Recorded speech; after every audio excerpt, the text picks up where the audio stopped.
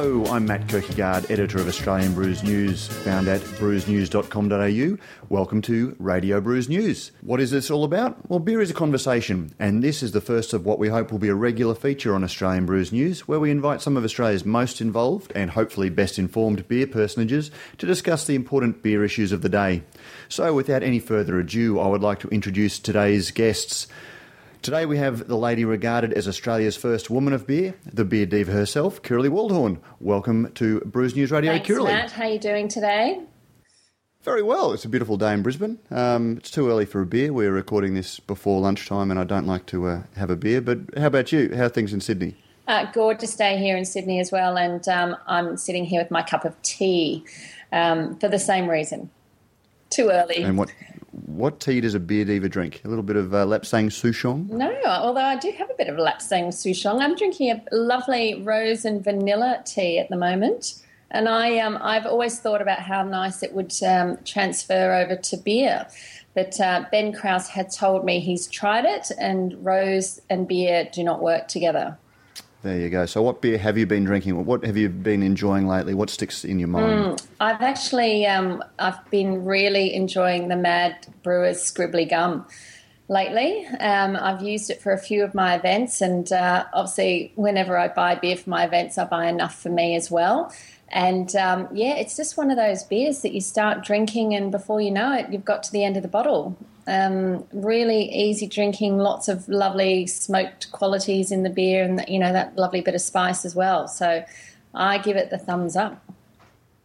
I have to agree with you. I thought that it was probably their best seasonal beer that they've brought out. Yeah, me too. And their seasonals tend to be pretty good. I haven't really enjoyed the fruit beers, but I thought it was a really good, very enjoyable beer. Yeah, absolutely. I think it's been good. And, they should probably maybe avoid the fruit beers next time and just keep with these other interesting brews they're doing. We'll leave the fruit to cider and lambics. Yes. Now, we also have, you wouldn't call him Australia's first gentleman of beer, but he's very close to being Australia's first bloke of beer, Pete Mitchell, also known as Beer Blokes. Pete, why are you known as Beer Blokes when there's only one of you? Oh, Matt, part of that's, I guess, to maintain a bit of the secrecy or a bit of mystery about the brand, but also it means that later on when I get lazy, I can get other people to jump in and help out with me. Don't get me started talking about brands. You know how I get. And what have you been enjoying of late, given that you're from Australia's craft beer capital, Melbourne? And I've just, you can send emails when I say things like that to editor@brewsnews.com.au, you ladies and gentlemen, if you don't agree that Melbourne is Australia's beer capital. Sorry, Pete, what have you been drinking?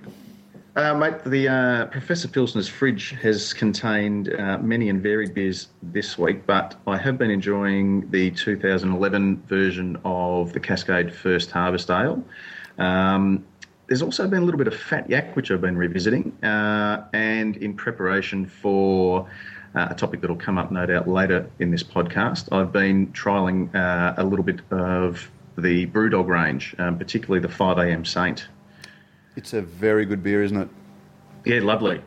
And nice to revisit it. It's good, it's a good excuse for homework. Not only do we have Australia's first woman of beer and Australia's first beer bloke, we also have the man that could quite rightly claim the title of Australia's unofficial brand ambassador for all things craft beer, the crafty pint himself, Mr. James Smith. Welcome aboard, James. Good. Hey, Matt, how you going? So, James, you've been flat out with pulling Good Beer Week together. Have you managed to find time to enjoy a beer, and if so, what have you been drinking? I've had a few beers this week. I went to Josie Bones for their first Hop Harvest dinner on Wednesday night.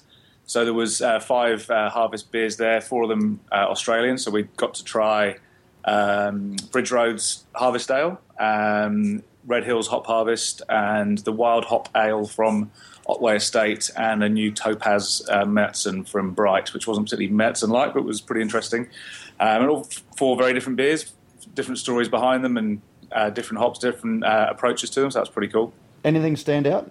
In terms of the food pairing, I really enjoyed, there was a suckling pig's head dish that at some point included some Brewdog Tokyo, I believe, in the cooking process that went fantastically well with the Red Hill Hop Harvest. And the most intriguing thing for me was I'd ordered a Twisted Thistle IPA, so sort of more UK-style IPA to have in between, and was really enjoying that. And then when I had a mouthful of that, after the hop harvest ran out with Aftermath with the Suckling Pig, it clashed completely. It was quite amazing how bad the clash was in comparison to how well the hop harvest had gone with the Suckling Pig. So that's pretty interesting. Something maybe to look at sort of for beer dinners is to sort of actually put a beer that really doesn't match with something alongside one that really does match, and sort of highlight to people the thought that does go into pairing food.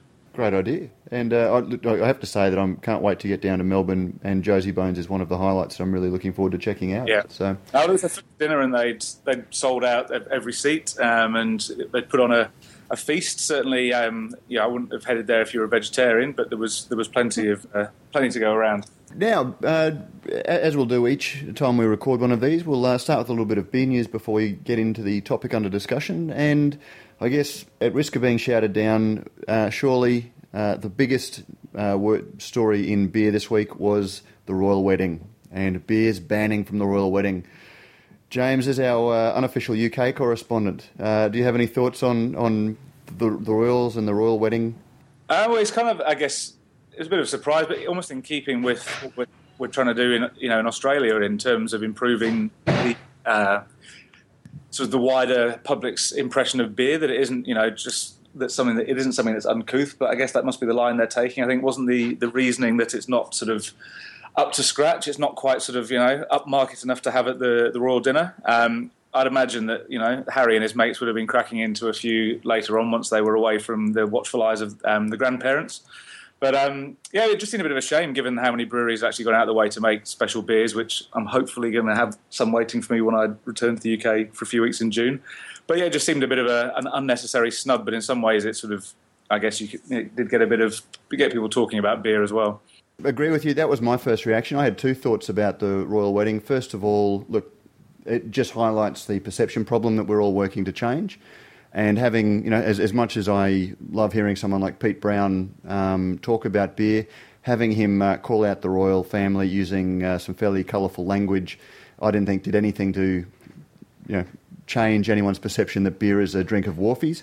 But secondly, when you look at what actually did feature, apart from the expensive champagne, they had vodka and Red Bull on the menu. Now, how can it be okay to drink vodka and Red Bull and not beer? That's the big question I have. Prof, what are your thoughts? Yeah, I must admit, I was a little bit surprised at the hoo-ha that developed, because I would have figured that, I guess the initial impression was that, there's probably no room for beer after all the bathtubs full of gin and tonic. But look, yeah, I agree with you, though, that I think, what developed afterwards in terms of, the name calling and that sort of thing probably, unfortunately reinforced some of the reasons that I think some people probably thought that beer wasn't welcome at the wedding. Kiralee, any thoughts from your perspective, and any thoughts on the dress, most importantly? No, is that because I'm the girl? Well, I've got to sort of say something to offend people. So it's stereotype here. The dress was stunning. I thought Pippa was stunning. I thought Harry and William looked absolutely fabulous in their uniforms. In terms of the whole beer snubbing at the wedding, I was highly offended. I got on the phone to the Queen and, asked her what was going on. But in all seriousness, I think it, again, not only comes down to perceptions but also presentation. And, if beer had been served at the royal wedding in their lovely crystal wine glasses, would that have been as offensive as they thought it may have been served in a pint glass? So, that to me, I think, is another one of these key issues, just in terms of that people's perceptions of beer is how it's presented. Spot on. Perception is so important. Sorry, James. So it was suggested on Twitter that potentially it was a sort of ongoing result of the Queen having been sent bottle number 1 of last year's Crown Ambassador. I was going to ask, and I'd suggested to the good people at Foster's that maybe they consider sending this year's bottle to Australia's leading Republican instead. But then again, they do recommend that you don't open it for 5 years. So given that we're only coming up to bottle 3, the Queen won't have been able to have her views changed by the Crown Ambassador Reserve yet, because she's not tried it. Okay. She'll probably just end up using it to launch a ship. It may well burn through the hull. That's the only danger. Fair enough, and that's alluding to the Brettanomyces issue last year. I was going to talk about this when we were talking about harvest beers and some of the interesting beers that are coming up, but we can talk about that now. I don't know if you keep a close eye on what's going on in the US at the moment, but just in the last 4 or 5 months, I've read there have been at least 3 or 4 leading craft breweries that have either withdrawn, not sold, or just apologised for their oak age beers becoming infected with Brettanomyces exactly the same way. But I mean, I really think that in this case, I would much rather see the big brewers like Foster's doing interesting beers like Crown Ambassador Reserve than not doing them. And, if you are playing without a net and doing things that are a little bit interesting, you are going to have things like this happen. No, well, I think this is a good time to raise it, given that in 10 days' time or 2 weeks' time, they'll be releasing the, I say as yet untitled Abbotsford Brew, and it's the collaboration between Mountain Goat, Foster's, and Moondog.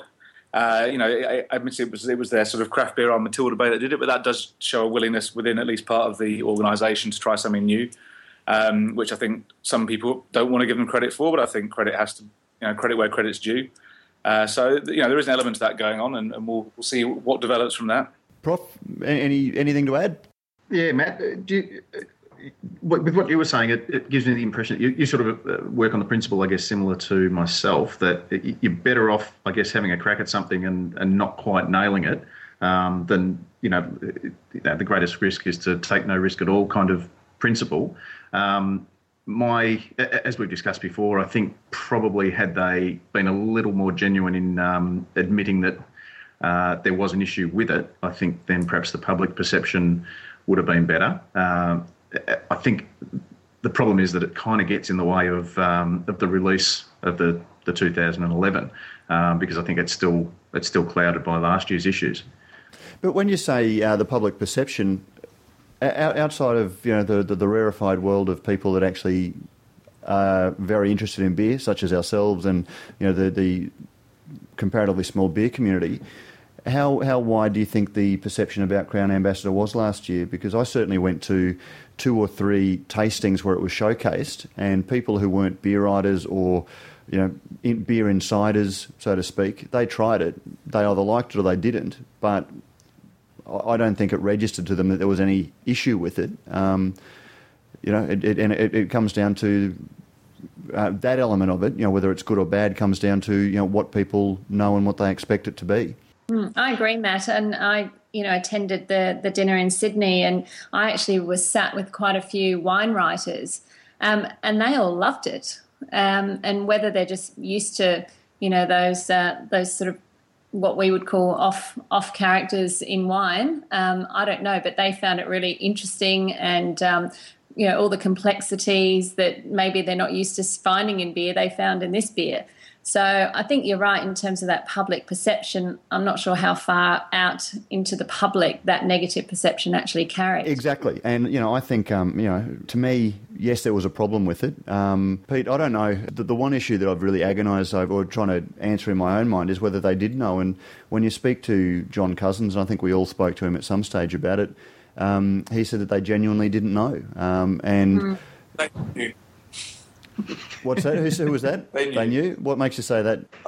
Just from speaking to people who were involved before it was released, that they knew there was an issue there. Maybe that's a bit controversial, but oh no, that's what we're here to discuss. So, it's certainly my belief that there was, that from speaking to people who would have been involved in the process, that they knew there was an issue, and for whatever reason, put the beer out there as they did. We'll wait and see how this year's goes. But again, I personally was pleased to see that they were persisting with doing a little bit of oak aging and putting it in. Now, obviously, that's a big part of the cachet, but it also makes beers interesting. And if it gets people, who are buying $90 a bottle of beers thinking about how a beer's made, then I'm all for that. Yeah, and look, if God hadn't meant us to make mistakes, he wouldn't have put the little rubbers on the end of black lead pencils. But I think once you realise that there's an issue, I think you probably then need to perhaps step up to the plate and say, you know what, it's not exactly what we intended, but it is what it is. Yeah, Prof, well put. Yeah, I think openness is always the best policy. Now, let's talk a little bit about collaboration brews. James, I believe there have been some interesting collaboration brews going on in your neck of the woods. Yep. There was Brisbane's first collaboration brew brewed yesterday in a very small, literally a very small scale. Just a collaboration between McLaren Vale's brewer and Ross Kendrick from Craft Brewer. Brewed up 150 litres of a American IPA for the Milking the Cow Festival up at the Spotted Cow in Toowoomba. So that's the first that we can chalk off for Brisbane. But what's been happening down in Melbourne? Well, obviously there was the brew mentioned just before between Goat, Moondog and Matilda Bay. I should point out here before Brendan potentially from Phil potentially gets upset again. When I ran stories a while ago saying that the Two Hills brew between Red Hill and Hargraves Hill was the first collaborative brew in Australia, it was highlighted that that's not the case, that Feral did one with Coarum a couple of years ago. So that bit of what's the word? that tied it up anyway. But the biggest one obviously is the one that's going to be launched during Good Beer Week. It's a Belgian double with raisins and muscovado sugar and Belgian waffles in it. So that should be pretty interesting. I think that's going to be released on the Wednesday. I don't believe it's going to have any name or anything attached to it. It's just going to go out there in a sort of mysterious manner, and it should be pretty interesting. But yeah, it seems to be something that's picking up, certainly, that people are sort of sharing ideas, and I believe there's another Victorian brewer will be announcing fairly soon a hookup with someone in Europe as well, a collaborative brewer over there, so seems to be all the rage. Now, with all of these out there and exciting and envelope-pushing seasonal beers or collaboration beers, is that leading, do you think, to the underwhelming response that we've had to, for example, the Little Creatures Marzen beer that they've released, which everyone seems to be going, yeah, it's all right, but just seem to be very underwhelmed by it, thinking that any seasonal beer needs to be completely over the top and envelope pushing? I think that hopefully there will be some sort of swing back.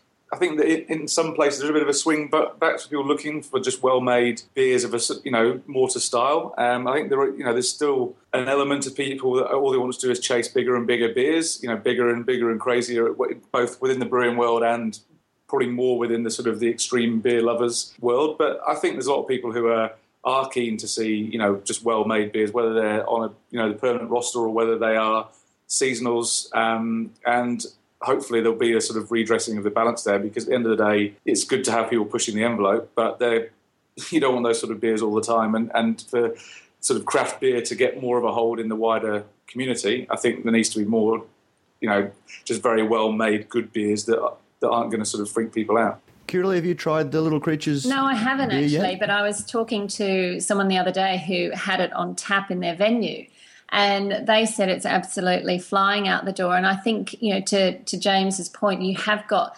these two quite different groups of beer drinkers. You have the sort of hardcore that are looking for those big out there flavours, and then you have people who just appreciate great beer. And we probably forget that there is such a big group of those people who are looking for those well-constructed beers that aren't necessarily out there and crazy. So when you talk to venues who have got for instance, like the Little Creatures on tap, it's working really well for them. And Prof, there's a whole market out there for people who, the Little Creatures Marzen beer is about as adventurous as they'll ever want to get. Well, don't you think? I think perhaps is it more a case of perception in the marketing that once you attach a label saying single batch, is there automatically then I guess a perception that people read between the lines and say something special, whereas if they just put out a Little Creatures Marzen, or if Sam Fuss is listening, a medicine, because she'll give me a smack for mispronouncing it, there wouldn't have been, I guess, the perceived disappointment that seems to have followed it. Yeah, and I mean, to me, it's a shame if they feel the need to make incredibly big beers, because I know that in the past they've used their one-off beers as a market test for beers that have then gone into their permanent roster. And Little Creatures have made a very successful business out of making beers that aren't necessarily the most extreme beers, but they can take a lot of credit for really igniting all that's happened in Australia in the last 10 years because they've brought Little Creatures Pale Ale to Australia. It's one of those things that does everything have to be a huge, challenge, not a pleasure, drinking a 30ml glass style beer. So to realise that a single batch for Little Creatures is rather larger than it is for a lot of the breweries putting out the more extreme beers. Oh, exactly. So, and same with the Cascade First Harvest. In terms of some of the harvest ales that are out, it's just a very nicely put together, very drinkable beer. 10 years ago when they first brought it out, it was quite out there and extreme and perception changing. These days it's just very, very drinkable. And the thing about having a big brewery and making a lot of beer is you need to sell it. And I know that, James, you and I have discussed this before, that there really hasn't been the change across the country that there has been in pockets in Melbourne, that everybody is drinking craft I was going to beer. ask Matt whether you'd actually spoken to anyone at Little Creatures to gauge their sort of feeling in terms of the success of their medicine. Have you spoken to them in terms of where they see it? No, not officially. I've spoken to a couple of people associated with the brewery, and I think they're quite pleased with it. But they're very conscious, in my understanding, of the reaction of being underwhelmed. And again, I think the only people that are taking to the airwaves to voice their thoughts about it are the sort of people that are a little bit more into their beer than people that might just try it and not buy another glass. People like us, I guess, try it and then feel the need to take to the airwaves to damn it. So it's the public chat is not the most accurate response. I guess how it's selling in venues that have got it on is the best response. But certainly Little Creatures seem to be aware that there is that feeling. And some people may not be aware that the concept of the single batch is that the head brewer will sort of send it out to the staff, if you like, the assistant brewers, the brewing staff, and say, right, you guys come back with a style, and then we'll go with it. Now, perhaps if people knew that, and those people, and they know who they are, and I remember my grade 3 teacher saying sometimes the empty vessels make the most noise, but the ones who are, I guess, bleating a bit about the disappointment in the single batch, if it had come out as staff selection or the brewer's choice or something, would that have altered the result? Yeah, no, you don't have to travel too far. I mean, certainly Brisbane, you don't have to leave the city before you find a string of hotels that don't even have James Squire on. And I use James Squire as one of the most easily obtainable beers. And when you look at capital cities where the majority of hotels don't even feel the need to have anything vaguely non-lagerish on the taps, then there really isn't much of a market apart from these little craft beer oases for anything with loads and loads of flavour. So, Prof, what was the beer that really got you thinking differently about my wow beer, or my epiphany beer? It was Mountain Goat Pale Ale. And it was just one of those things that it looked different. It was a different size bottle. It was, it smelled a bit funky compared to, the bland macro lagers that I'd been brought up on. Not that there's anything wrong with those. Time and place and all that sort of stuff. But that was the one that really it changed my perceptions of what beer could be. And from there, I guess the journey begins, and you go out then looking for what else is out there. Now that I know that there's something different, what's the next thing? James, how about you? Have you always been a crafty sort of guy, or? Yeah, I guess growing up in the UK, I was lucky enough that there was always good beer around, and I was always an ale drinker from day one. But in some ways, it meant you kind of got lazy about it. You never really thought about the fact that you were lucky to have this beer.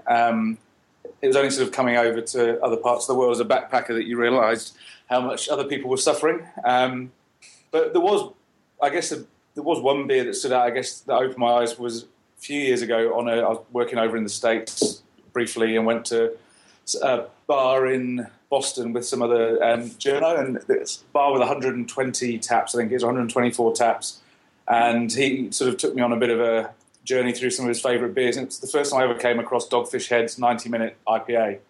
And I never had a big, American IPA in that style before, and that certainly blew me away from the moment it, appeared on the table in front of me. And that was. Gee, you jumped right into the deep end, didn't you? I think he might have sort of warmed me up with a couple of others before, but yeah, I think it was. They had a little sort of muslin bag holding hop flowers over the end of the tap, and it just sort of, having been someone who'd always been lucky enough to live somewhere where I drank good beer, this was still one that stood out and made you sort of reassess what was going on. And I guess also because you have the impression that, until you dive into the craft side of things, it's easy to have the impression that American beer is terrible, from the bigger brands. But this was a real eye-opener, and I guess almost like a precursor to coming over here a few years ago and rocking up at Mountain Goat Brewery a few weeks after getting off the plane and seeing what was going on here.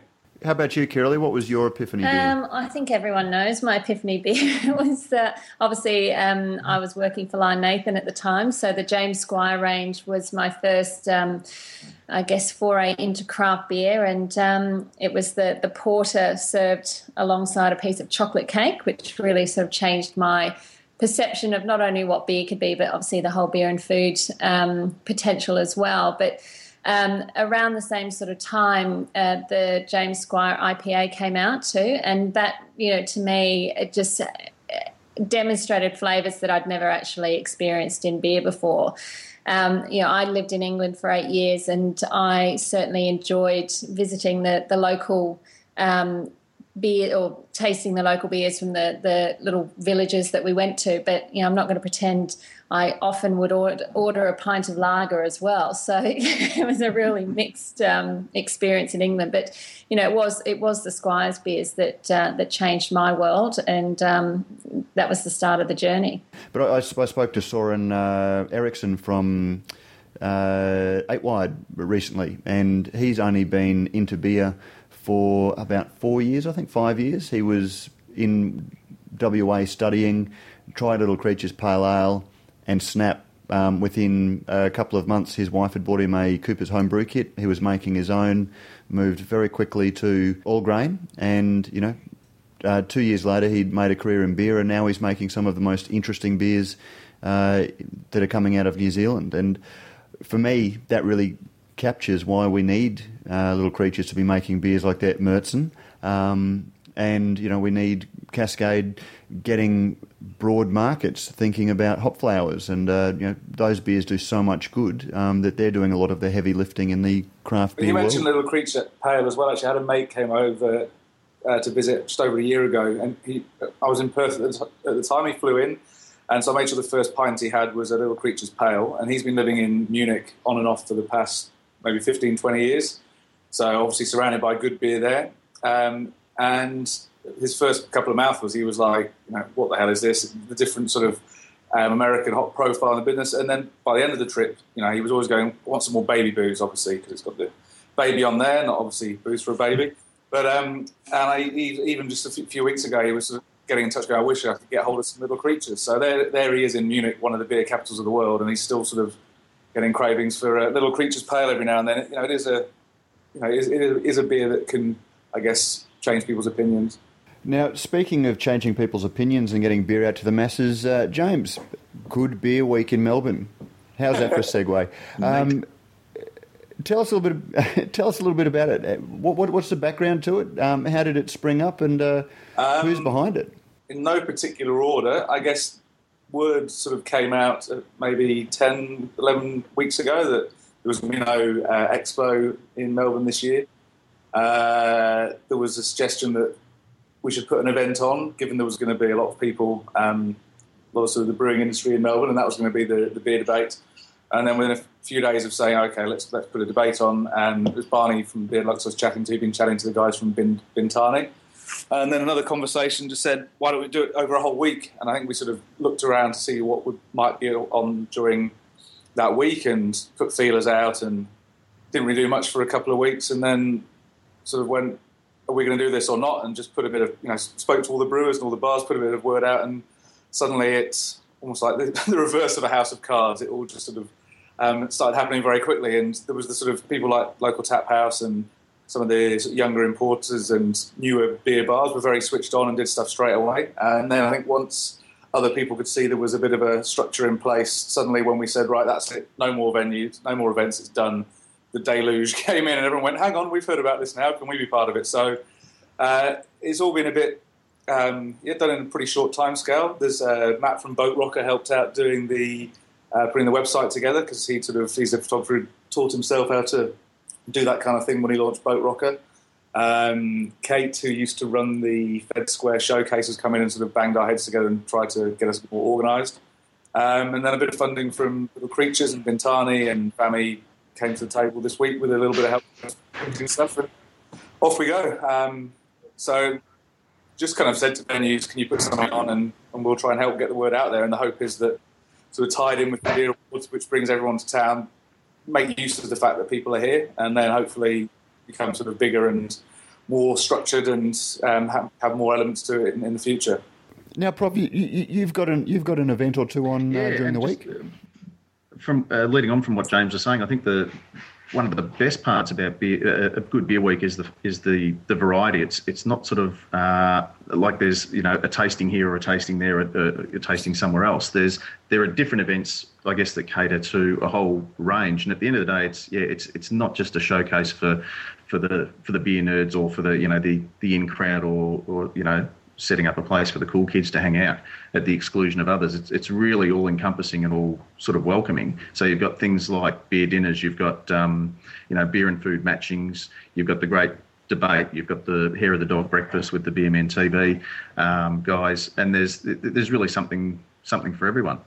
And I think the other side of it is that there are sort of casual walk-up affairs where there's just going to be a sort of a curated tap list, or there's just going to be different beers that would normally be in a venue that week. There's a few places doing that, so you can just rock in and don't have to, Which is lucky when you think about the fact that the most of the ticketed events have sold out.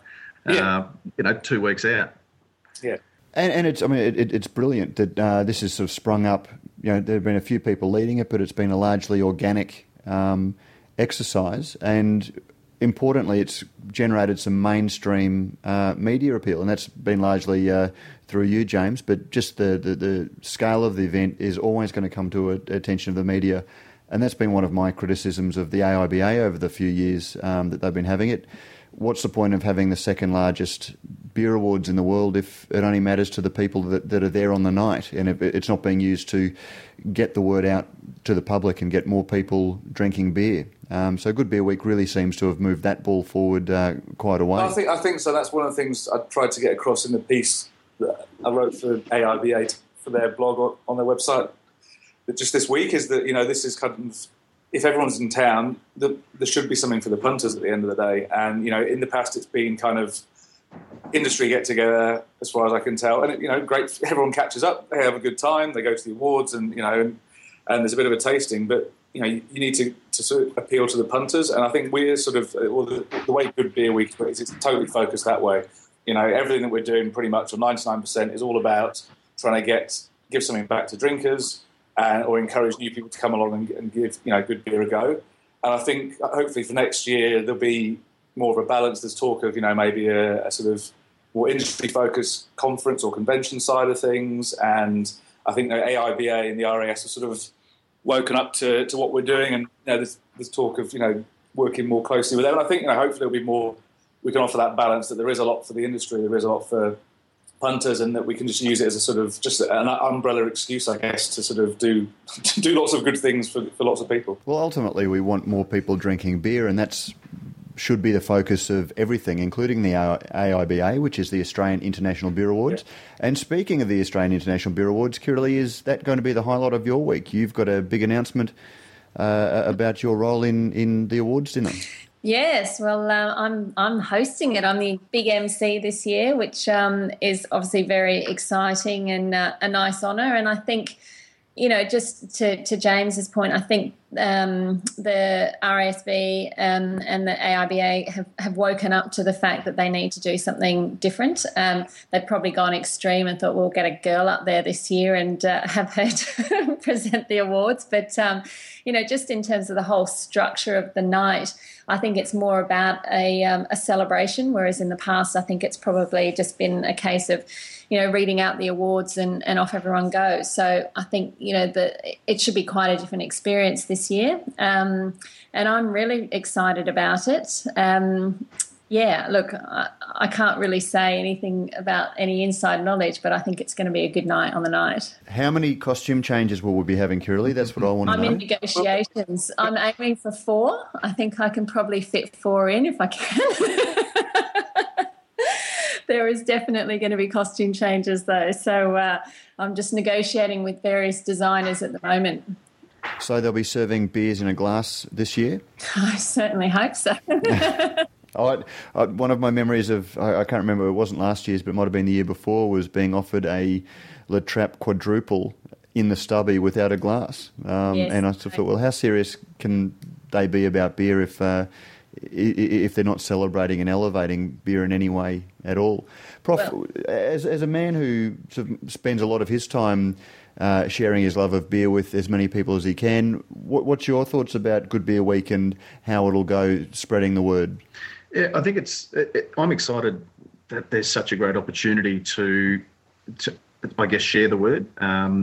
There's hopefully, as we've discussed, scope there for people to feel welcome to just sort of wander along and enjoy it. And if that's, their version of, I guess, dipping their toe in at the shallow end, and then maybe it's a springboard for the next couple of years. And if we can, there's plenty more room on the bandwagon. So anyone who wants to join in is more than welcome. And I think that's what I hope will come out of Good Beer Week. Really shows how strong, and tying back into my comment about Melbourne being the beer capital, I know that there have been a lot of people working very, very hard behind the scenes, but just to have seen the way that, as James said, 1 or 2 events have suddenly been stitched together into a week, really shows how broadly supporting the industry is down there, which is fantastic.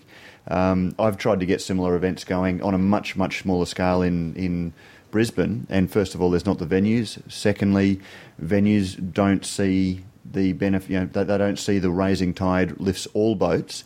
They just look at their own little piece, and they want to make sure that they're in the water and not more people are drinking beer. And it's approaches like happening in Melbourne that is really going to keep beer front of mind, and as a category, increase people's knowledge and awareness of it, which is really important. Without wishing to lift one of Barney's quotes from Tuesday's forthcoming Epicure article on it, I think he said something along the lines of, the reason we've been blown away. The reason that we think it happened is that the scene was already here. It just needed someone to actually pull it together. It wasn't a case of having to force people to do stuff. It was kind of like, well, this is what you do. Let's just knit it all together. So yeah, it was here, just waiting to be. If you build it, they will come. Prof, you were going to say something? No. Okay. That's a first. Well, I think we've sort of canvassed the issues in this week. This will go out before Good Beer Week. If anyone hasn't gotten tickets to go down to Melbourne, I think even if you can't get tickets to the events, just being in Melbourne for the week will be a highlight for a beer lover. James, where can people get in touch with you? Where should they follow on Twitter, Facebook, websites? Give yourself a big plug. So Crafty Pint, obviously craftypint.com for the website. There's a newsletter you can sign up for on there. The Crafty Pint on Twitter. Wasting 3 useful letter spaces there. And there's a Facebook page as well, The Crafty Pint. In terms of Good Beer Week, Facebook is Good Beer, one word, space, week. There is a Good Beer Week other page out there that's 3 words, but you want to go to the Good Beer space week one. There's also Good Beer Week on Twitter, and goodbeerweek.com has every single event on there. And if people want to sign up to follow on Twitter or Facebook, there'll be some ticket giveaways as well, I think. Just keep up to date, and hopefully everyone will come down and give it a go. I mean, we need people to support it to make it a success this year so that we can do it bigger and better next year. I can't see any world in which it won't continue stronger next year, James. Pete, where can people follow your musings and various thoughts about beer? Reluctantly at Beer Blokes on Twitter, No, it's a lovely, it's great, and it doesn't waste any of my time. And also at www.beerblokes.com.au. Still a couple of tickets left for the very first beer dinner, Beer Blokes beer dinner at the Terminus Hotel on the Monday to kick off Good Beer Week. And you can contact the venue, or you can get tickets through Good Beer Week. That's our gold medal beer dinner featuring gold medal beers, award-winning beers from last year's awards. And Kiralee, just before we go, if I can just ask, I remember back at the Oscars a few years ago, it was an Australian actress maybe who featured wearing a dress made out of American Express cards. Yes. Is there a chance that we can see the Beer Diva with perhaps a beer themed one made out of, I don't know, bottle tops or beer labels or something? I was just thinking some hot binds might be nice wrapped around me. You have to bath yourself for about 3 weeks afterwards to get rid of the smell. I know, well, that's right, wouldn't I? I'd be quite happy. I could sleep with myself. And Kiralee, where can people follow your various musings and thoughts about beer? Okay, well, my website, www.beerdiva.com.au. I am on Twitter. I've got a lot of people following me, and I'm really not sure why they do, because I'm not that active, but I will, pull my finger out one of these days, which is beer_diva. On the website, obviously, all the details of the events that I'm involved in for Good Beer Week, particularly Barley's Angels, which is our girls-only tasting on the Thursday night of Good Beer Week. We've got a few spaces left, but not many. So, girls, if you want to come and enjoy great beers with other great women, get on board. And obviously you can book those tickets through my website, or I think through the Good Beer Week site as well. Excellent. And I am Matt Kierkegaard, editor of Australian Brews News. You can read all the latest rantings. I said to James earlier in the week that I'm thinking of changing the name to the Cranky Pint, to his Crafty Pint. Tends to be a bit of a rant about things, but good brewsnews.com.au. You can follow Brews News at OzBrewsNews on Twitter, and follow me personally at GoodBeerMatt. Guys, thank you very much. It's always a pleasure. It's always a pleasure for me to talk to you. I'm interested to see whether it's a pleasure for anyone to listen to the four of us together. Thanks, Matt. We'll wait and see. And look forward to catching up during Good Beer Week. Cheers, Matt. Excellent. Cheers, Matt. Thanks for having us. Thanks for being had.